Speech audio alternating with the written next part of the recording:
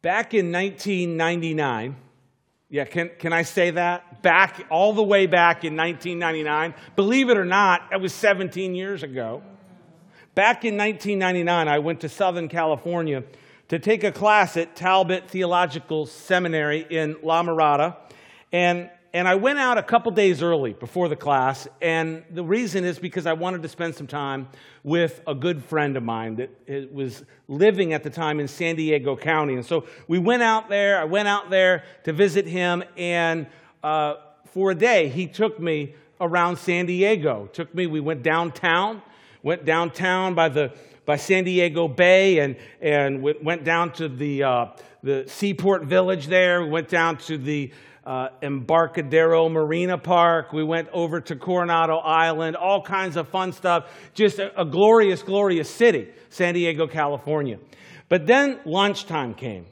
And when lunchtime came, my friend Ben Lee, who is a pastor now of a growing church in the Phoenix, Arizona area, he looked at me at lunchtime and he said, "Charles, I'm going to take you to one of my favorite places."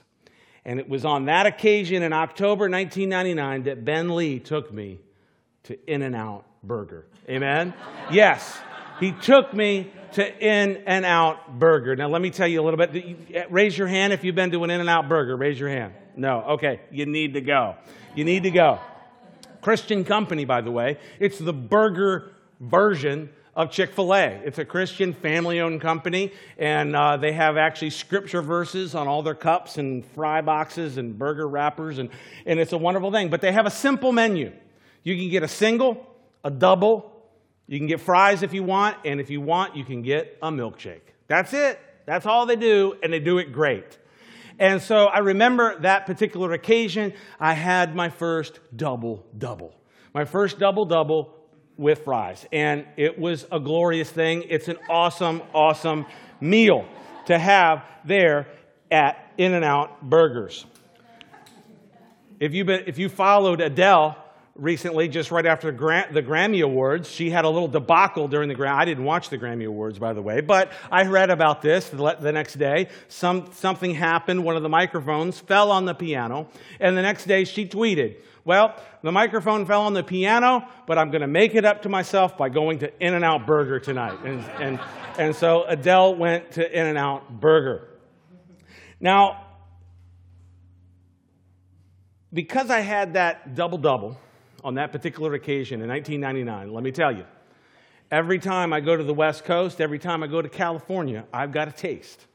I've got a taste for something, and it's an In-N-Out Burger. In fact, most times when I land, it's the very first stop. After you get the rental car, you go straight to the In-N-Out Burger. Got a taste for it. Got a taste for it. Now, there's something that a Christian should have a taste for. Actually, tonight we'll talk about a couple things. A couple things that a Christian should have a taste for. Number one is the grace of the Lord. To have a taste for the grace of the Lord. And the other thing we're going to talk about tonight is having a taste for the Word of God. A taste for the Word of God. Now, there are natural senses. You have your natural senses of sight, of touch, of hearing, taste, smell, all of them. And then as Christians, as spiritual people, we have spiritual senses. So you have your physical senses, and then if you're a spiritual person, if you've been made alive in Christ, if you've been born again, you're a spirit person, and you have spiritual senses. One of the things that you should be perceiving with your spiritual senses is the Word of God. You say, how's that? I look at it on the page, I hear it when it's read, I hear it when somebody teaches, but let me tell you, this is different than any other book. These are different than any other words. These words, Jesus said, the words that I speak to you are life and are spirit. And if they're life and spirit, then they're going to be perceived by the spiritual senses. Paul put it this way, he said, the carnal mind does not understand the things of the Spirit. And so this is a spiritual book, it's a special book, and it's a special word, and it's going to be perceived by the spiritual senses. So we should be perceiving the Word of God with our spiritual senses, our spiritual sense of hearing and spiritual sense of sight, and as we'll look at tonight, that spiritual taste that we should have for the Word of God. The question we come to tonight really is this: what is the Christian's relationship to the Word of God? What is the Christian's relationship to the Word of God? Peter gives the answer to the question right here in 1 Peter 2. I've got 2 points for you tonight if you're taking notes. Amen? 2 points, simple points. The first one is this: the relationship of the Christian to the Word. Desire the Word.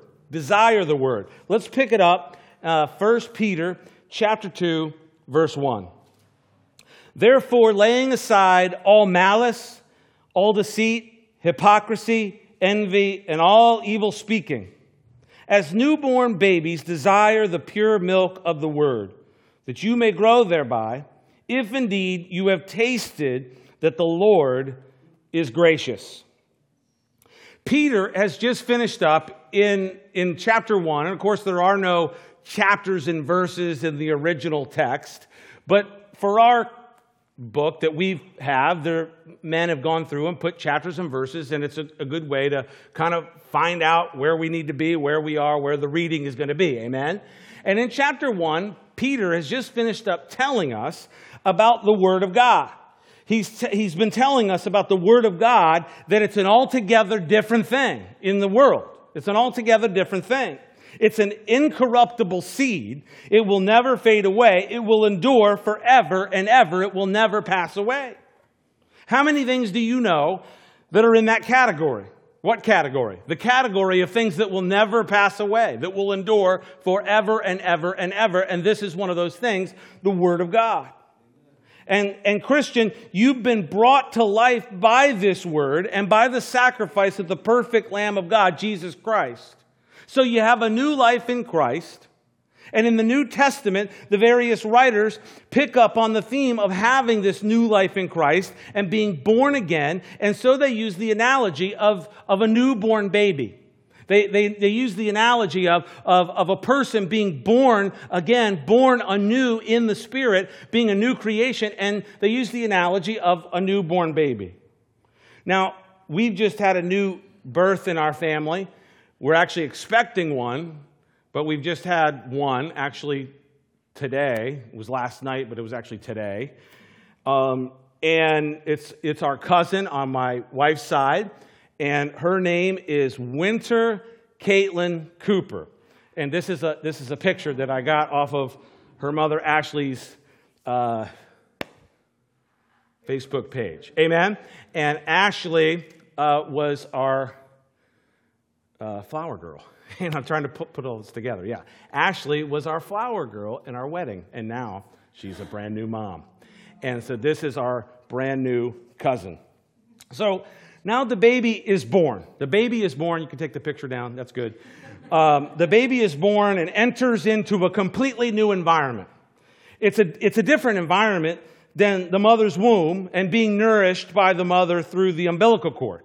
That's one environment. That's the environment there in utero for 9 months. And then when the baby is born, it enters into the world. Amen. It enters into this out here space that we're all in. And it's a whole different environment. The newborn baby is suddenly surrounded by a whole new world of stimuli and sensory input.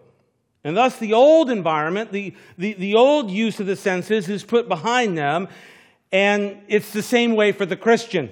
The same way for the Christian. Before a person is a Christian, they are part of an environment separated from God. And they use their senses in ways that are contrary to God's ways. But now, Christian, you're a new creation in Christ. You need to put that old environment, the old use of your senses, you need to put that in the past and enter into the new use of your new spiritual senses in your new spiritual life. Amen? You're a new creation. Put that old environment away, the old use of your senses behind you, put it in the past. Now, Peter lists some things that the Christian needs to let go of and put behind them. Peter says, lay them aside. He says, therefore, if the Word of God has brought you to life, if you've been born again by the Word of God, this enduring Word that will never fade away, you therefore need to put some things away from yourself. lay some things aside. And he gives us the list. He says, malice, deceit, hypocrisy, envy, evil speaking, all these things we need to lay aside. Peter says, lay aside. What are these things? These are the things that cater to and easily flow from the carnal, sinful nature of man. Yeah, malice. It's not hard in your carnality, in your flesh, to have some type of a malice kind of just pop up for someone that maybe you perceive someone has done you wrong, and I've got to get them back. I've got to get even. I've got to do, and this is a natural part of the carnal, fleshly nature, sinful nature of man, to have maybe malice pop up in our heart. Deceit, not projecting the truth. Maybe, the idea there of deceit and lying. Not being a person of the truth. Hypocrisy. Just going from one situation to the next, just kind of playing the part. You playing the part in this area over here, playing the part over here, and there's just an hypocrisy that comes naturally. Envy, looking at everything else and saying, look, I want that, I want that. Evil speaking. Speaking evil. That's probably the easiest one on the list. You say, no, I don't do that. Really? Let's rewind the tape. Evil speaking. It's easy to let things roll off the lips. But Peter here is saying, look, if you've been born again, lay these things aside. Let that be a part of the old you, the old environment that you were in. The carnal man, just letting those things just kind of go and flow. These are the things that Peter lists. They're contrary to the new spirit man, and are contrary to the love, the agape of God that has been put in you. This is what we talked about last week. You've been born again because God loved you, and He's commanded you to have love for one another. And everything that we just read about is actually the opposite of the agape of God. It's the exact opposite. And we learned about that last week. We went through the love of God. And you can remember some of it. You talk about deceit. Well, remember, agape rejoices in the truth. Evil speaking. Remember, agape speaks no evil. And we just go through that list, and we see how it's directly contrary to the spirit man and the love, the agape of God that He has put in you. Now, the Christian is to lay aside these things. To lay all those things aside. Just put them out of your mind, and just put them out of your life, and just concentrate on that pure love of God and the Word of God that's come to you, that you're holding on to, the gospel of Jesus Christ. So he says, lay aside these things and desire the Word. Look at that. Verse 1, therefore laying aside all malice, all deceit, hypocrisy, envy, and all evil speaking, as newborn babes desire the pure milk of the Word, that you may grow thereby. And so, Christian, you're to lay all those things aside, all those things that come naturally to the carnal man, and you're to do something that a spirit person does, and that's to crave, that's to desire the Word of God in your life. This thing that is a spiritual seed, it's an incorruptible seed, it's going to last forever. You, Christian, are now called to have a desire for the Word of God in your life. The word desire here in the original language, the Greek language, is epipatheo. Epipatheo equals desire.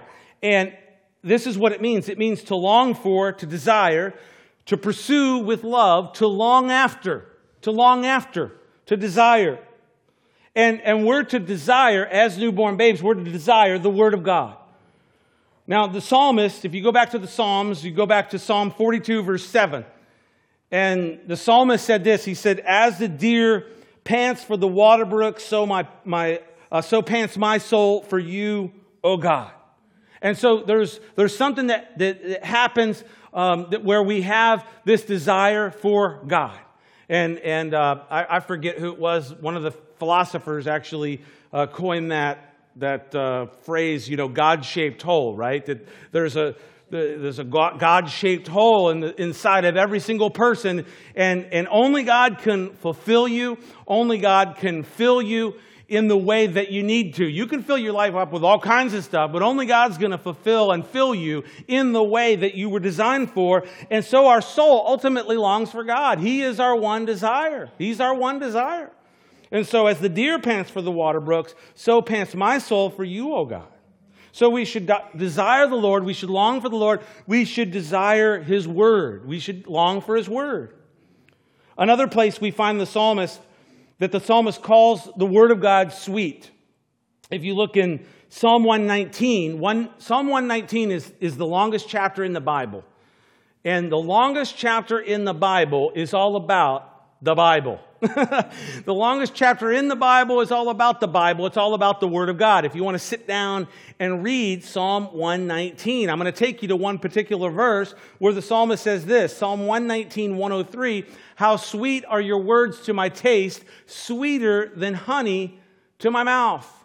And so the psalmist here is saying, look, the Word of God, once you're His, once you're a part of His family, once you've been born again and you're that new creation in Christ, you have a taste for something that maybe the world doesn't have a taste for, and it's the Word of God. You should have a craving. Just like a newborn babe, just like Winter Caitlin up there in Virginia is craving her mother's milk tonight. Maybe, what is it, every 2.5 hours? You gotta feed the baby. I remember we did it 3 times. Well, Mary Jo did it. She did it 3 times.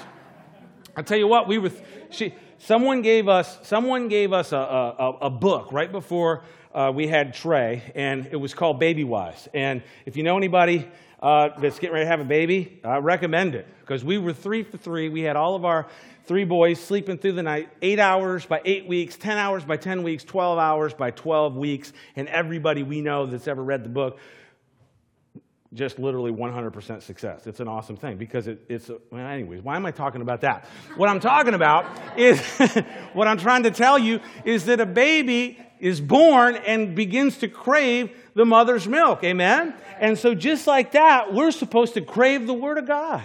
We're supposed to crave His Word. We're supposed to desire it. And the psalmist here says, man, your words are sweet. Your words are sweet. Now, maybe you've never looked at the Bible like that, but we should. The Word of God.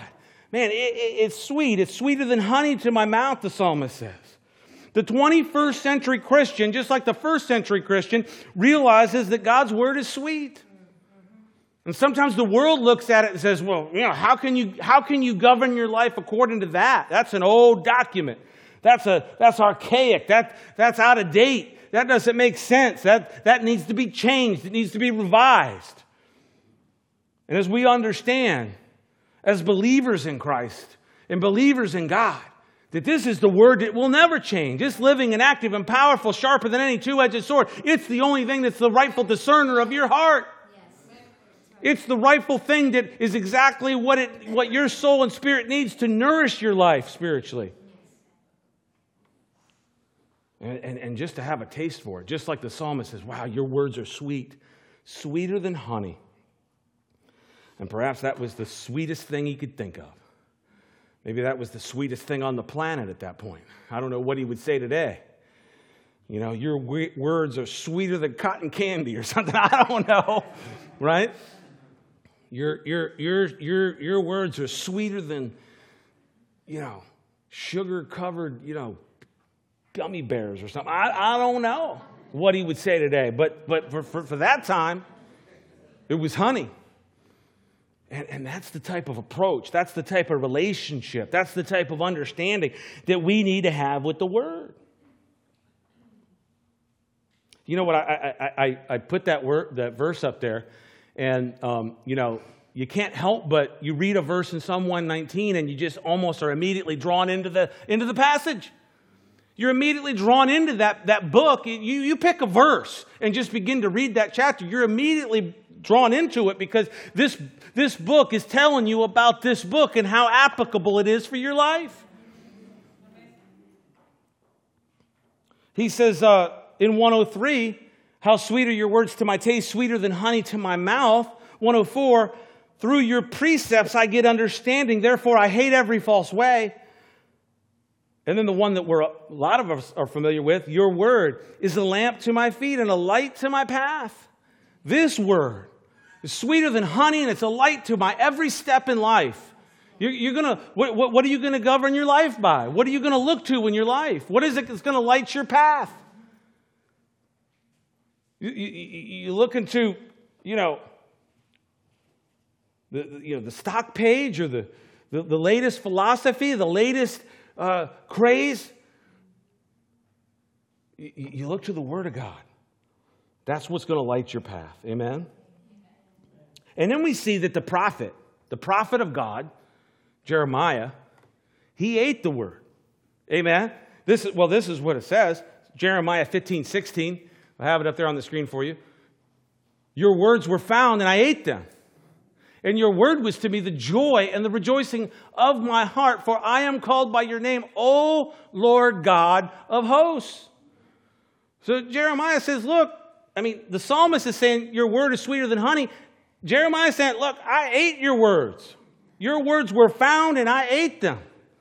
And they were to my heart joy. They were to my heart a rejoicing of my heart. It's kind of like, when you look at food. You look at food and if I brought up cotton candy. You eat a bunch of cotton candy or, gummy bears or sugar babies or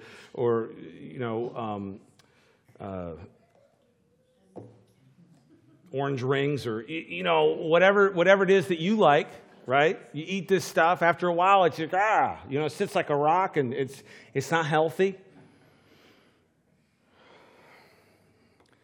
God's word is a joy to your heart. It's a rejoicing. It's a rejoicing in your heart, the word of God, when you take it in.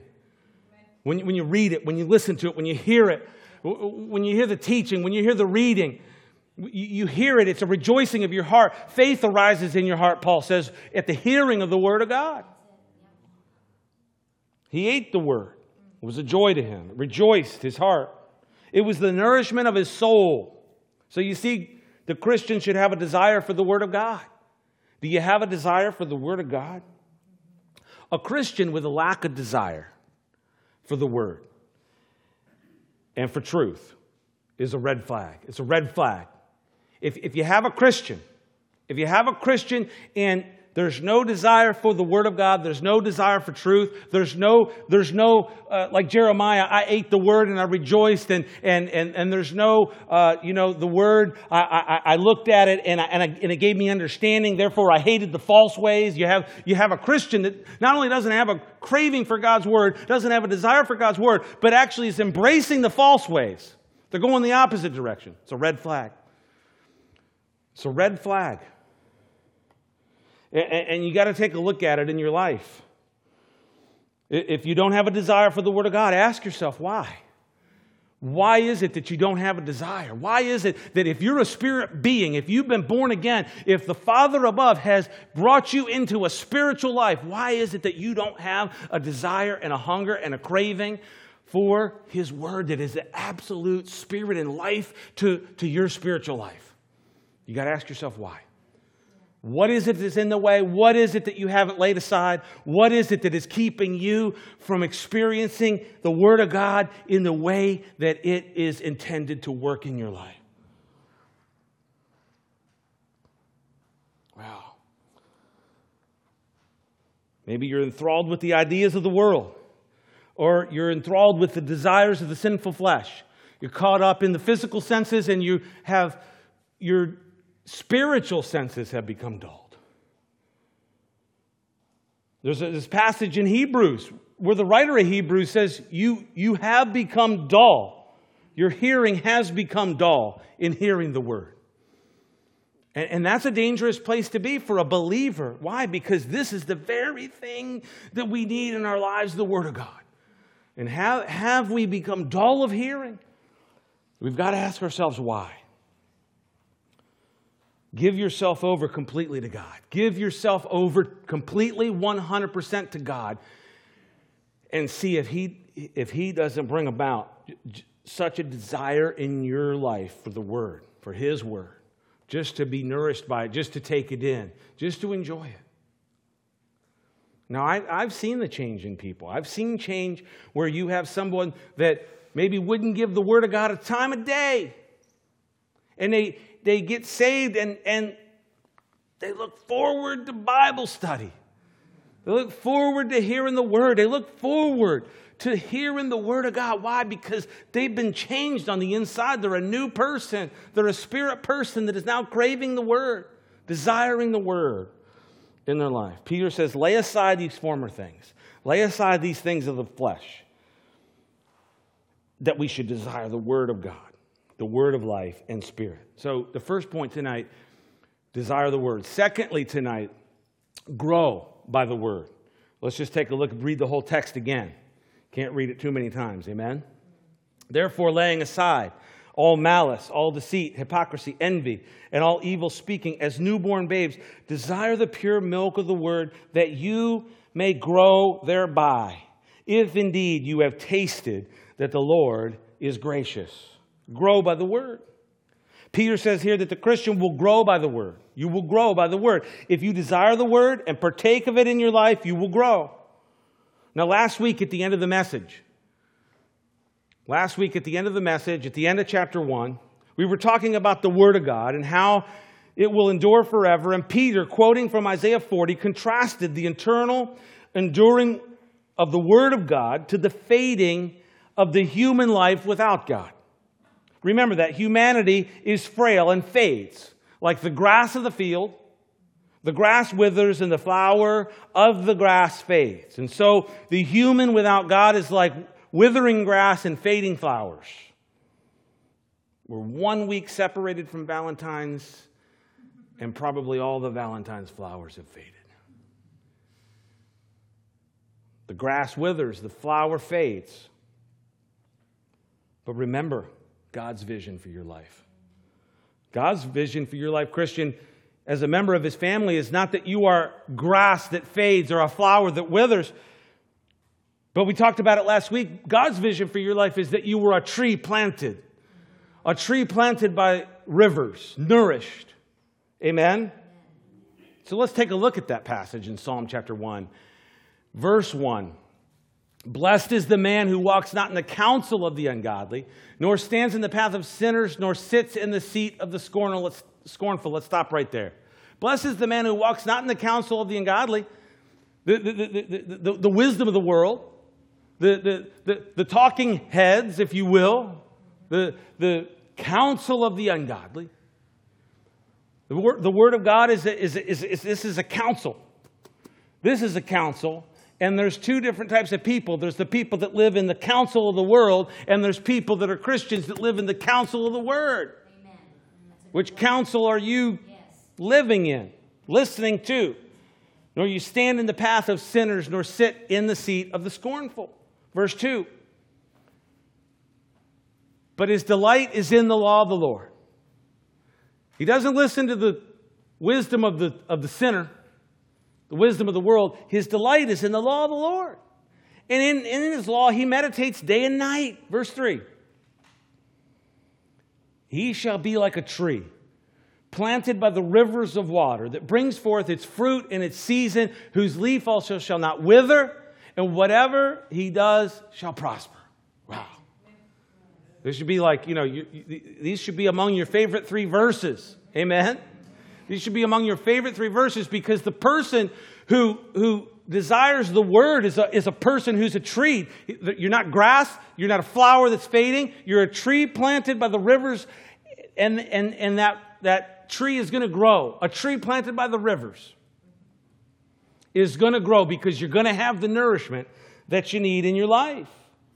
You shall be like a tree planted by rivers, growing. Now, if you're a growing tree, fellow Christian, I guess if I hug you, then I'm a tree hugger. That's the type of tree hugging that I can get into. Amen?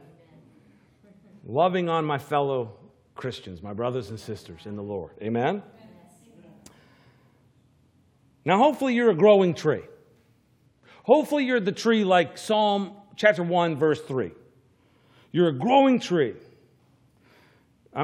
You think of a growing tree, my mind automatically goes to the tallest trees, right? You think of the sequoias, you think of the redwoods. I got a picture of a redwood. Oh, look at that. Look at that. A tree, a growing tree, a redwood just towering above all the others. Amen. God wants you, that tree, there's a bunch of grass that's going to wither. There's a bunch of flowers that are going to fade. That tree is going to be there because that's a redwood tree. Amen. The tallest of trees. Hopefully we're growing into mighty trees and fruitful trees.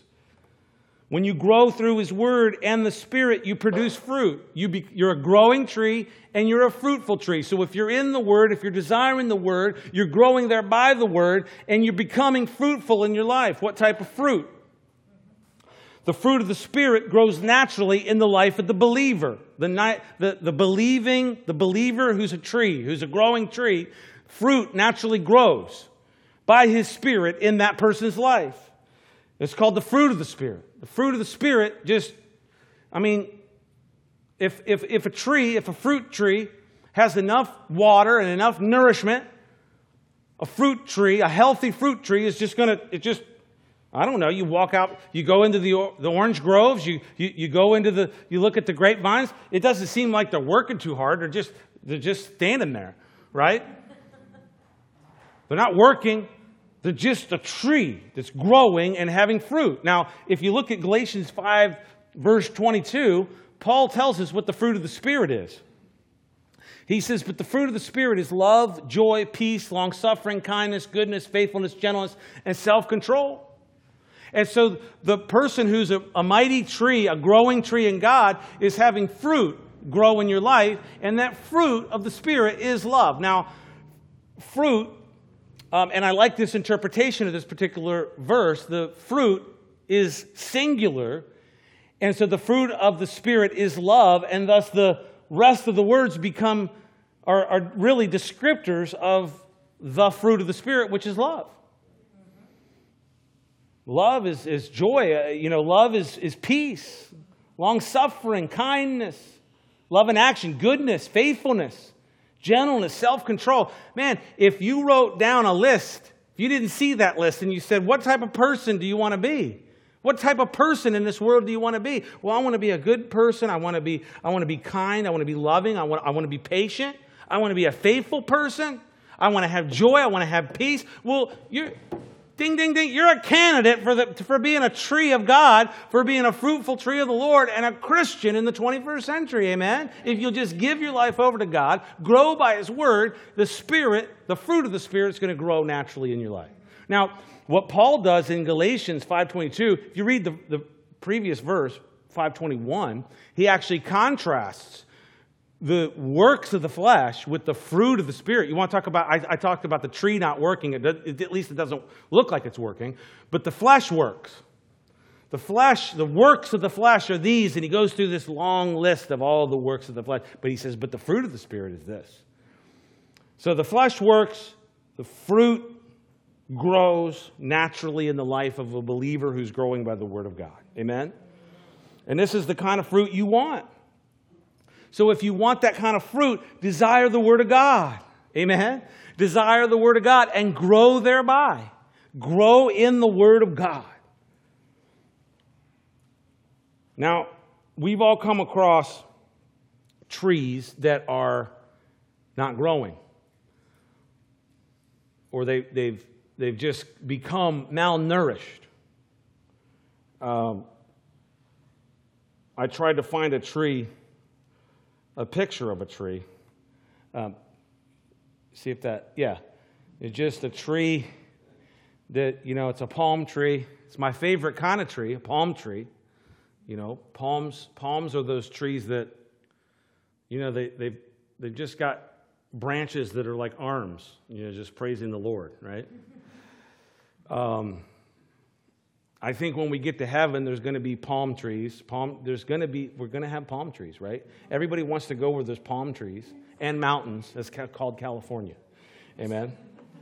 Heaven is something. Amen. a malnourished tree. It doesn't have the nourishment, doesn't have the food, doesn't have the things that it needs, and so it just becomes an anemic tree. And the way to avoid being this type of tree is to desire the Word of God and to grow thereby. Amen? You can take it down. No one wants to look at a malnourished palm tree. I should have had a picture of a great, nice palm tree. But I don't have one. But you can picture one. Amen? A nice royal palm. The big white trunk, green leaves, just flowing. We used to sing a song in kids' church when I was growing up. And it went like this. Read your Bible, pray every day, and you'll grow, grow, grow. And you'll grow, grow, grow. And you'll grow, grow, grow. Read your Bible, pray every day, and you'll grow, grow, grow. And then there was another verse. Neglect your Bible and forget to pray. And you'll shrink, shrink, shrink.